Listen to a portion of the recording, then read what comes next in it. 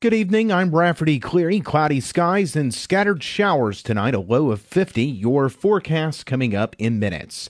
6 Putnam County schools have elevated levels of lead inside certain drinking water sources. A Knoxville-based company recorded the levels after conducting testing at Avery Trace Middle School, Baxter Primary School, Cane Creek Elementary, Cookeville High School, Cornerstone Elementary, and White Plains Academy. Maintenance Facilities Supervisor John Magura said parents and students do not have reason to worry. We are trying to be proactive to find any problems that we may have in the system and correct those. We've taken all the fixtures that had elevated levels offline, so they're no longer in service. We will have secondary testing this January the 20th when we're off on Martin Luther King holiday. The state-mandated testing found no elevated lead levels at Northeast Elementary School, Parkview Elementary School, and Sycamore Elementary School. The Cookeville-Putnam County Chamber of Commerce has officially restarted the search for its next CEO. Qualified candidates for that position must submit a cover letter and resume by February 14th. Officials announced Tuesday that Chamber Executive Committee member Philip Baker would lead a diverse search committee. The Chamber began searching for a new leader after current CEO George Halford announced his retirement at the beginning of last year. That search committee decided to restart the process after inviting 2 candidates for interviews in late 2019.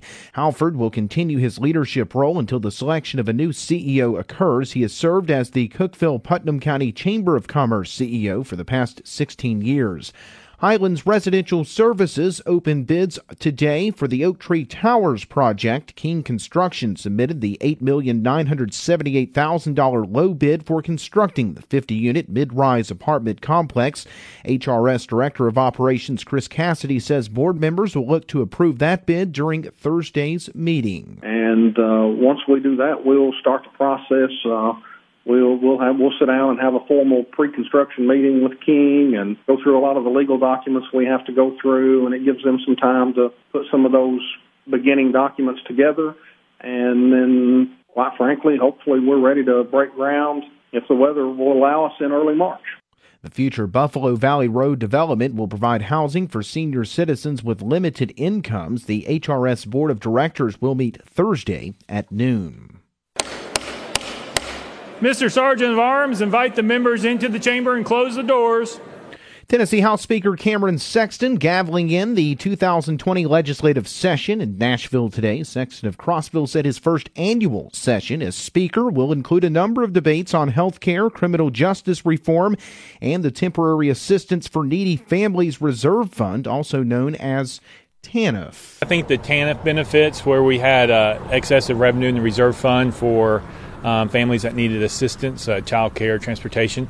I think you'll see us come out with something about that in February, a new direction that we'd like to go in the House and the Senate. Tennessee Department of Human Services announced last fall that it had $734 million in unspent TANF funds. Sexton said legislators will look for a new approach on how to spend that funding. A Crossville fire was reported this morning at the Charleston Plantation Apartments. The fire department responded at 11:30 and found smoke receding from one of the eaves. Fire Chief Mike Turner says the probable cause was from lightning, but no injuries were reported. It all went as well as it could be expected, and no one was hurt.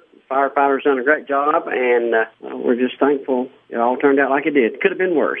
Turner said the fire was confined to a single apartment unit. The new school in southwest Cookeville may cost Putnam County more than $46 million. Architects presented the $46.9 million cost estimate during a meeting Monday between the Putnam County Commission and Board of Education. Superintendent of Schools Jerry Boyd says the County Commission will need to make a funding decision by the end of this year. There's a lot of unknowns, but, set the target August 2023 when we need to have a building constructed, and that's not a conservative approach. We got to get moving. So the next few months we're going to have continued conversations with the commission. On that timeline, they would more than likely have to make a decision about funding early next fall so that we can move forward. Boyd says he will begin seeking guidance from the Board of Education to determine what design concept to move forward with. Preliminary designs show a 187,000 square foot K-8 facility, but Boyd said the board could decide to build a smaller K-4 school. And it might be a better decision just to go to a pre-K4, and that reduces the square footage significantly. But I know that the pre-K8 concept is a very positive idea for a lot of people, and it probably is the right idea. That cost figure provided by the architects on Monday did not include price estimates for furniture and electronic equipment.